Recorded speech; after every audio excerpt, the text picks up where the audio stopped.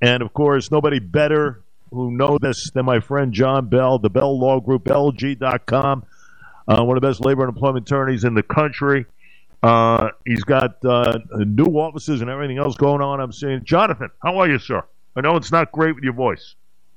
Not great, Jay, but I apologize to you and your audience. I'm gonna do the best I can to try to get this through this. I can tell you, I woke up horrible case of the chills and coughing, but you know what? This stuff is going around. It's this time of year, I guess. It's RSV, it's flu, it's COVID, and God forbid you have any of those. So we'll keep an eye on that for you. Give me a sense here. I'm not going to keep you that long. Give me a sense as far as this, kind of raising the bar where Governor Hochul announcing a first-of-its-kind proposal. John Bell, give me a sense.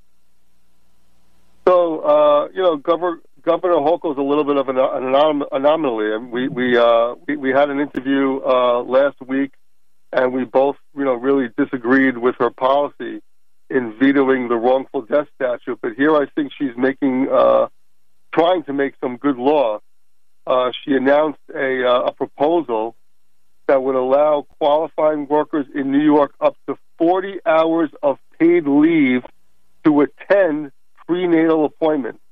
So I think that's pretty good. There's currently in New York paid family leave, which allows you to take this time off, but only 1 month before the pregnancy. This will allow a pregnant expecting mother, to go to the doctor when she feels like she needs to. And then I read an interesting fact here that I wasn't aware of. I don't know if you were. She did this in response to rising infant and maternal mortality rates. I wasn't even aware that these mortality rates were on the rise. So I thought that was interesting. Wow. So I mean, this is incredible. It really is. You're talking about prenatal appointments in 40 hours, very important. And in today's day and age, where the woman is working nonstop in order to contribute, make a living, and everything else for their families, it's so important because they kind of lose sight of their own health sometimes, John. And that's why I think this is a really good thing. I mean, you can't even argue with it. To provide these types of benefits, maybe a month or prior before birth, I think it's a great thing.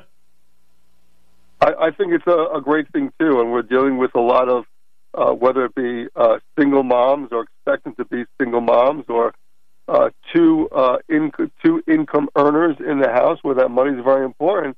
And sometimes, a woman shouldn't have to make a choice between earning a living and going to a doctor to care for herself and her expected child.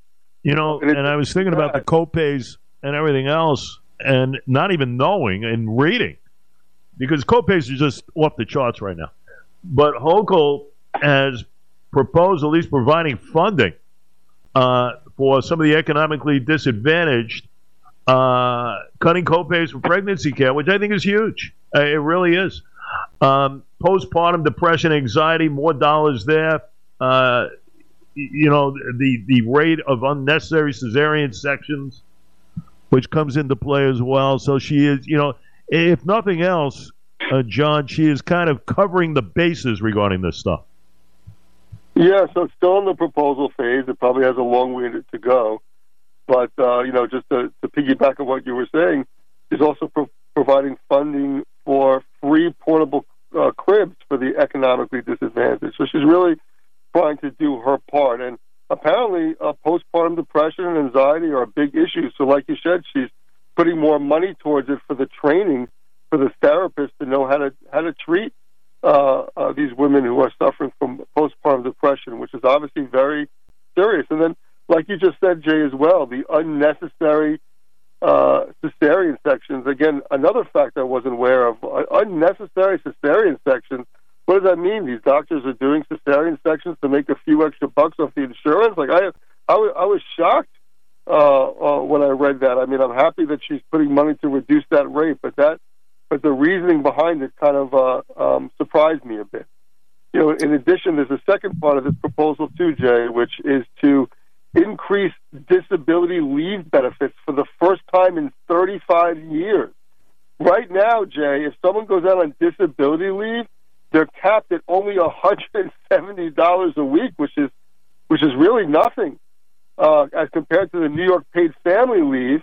If somebody goes out on that and they qualify, they could get up to just over $1,100 a week. So $170 is way too light, and I'm happy that she's doing something about that.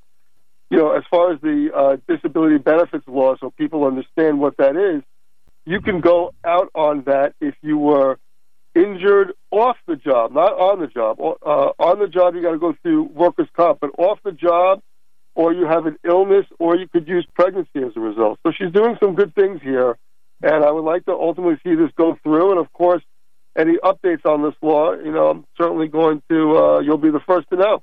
I appreciate it. You always have the platform to discuss even further. Very important stuff to take care of these individuals without question, even prior to giving birth. Very important stuff.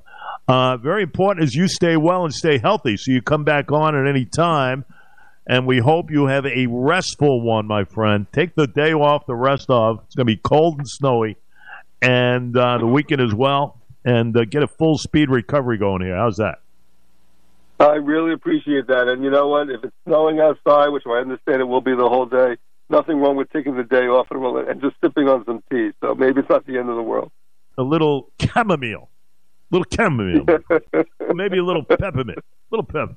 Always a pleasure. You stay safe.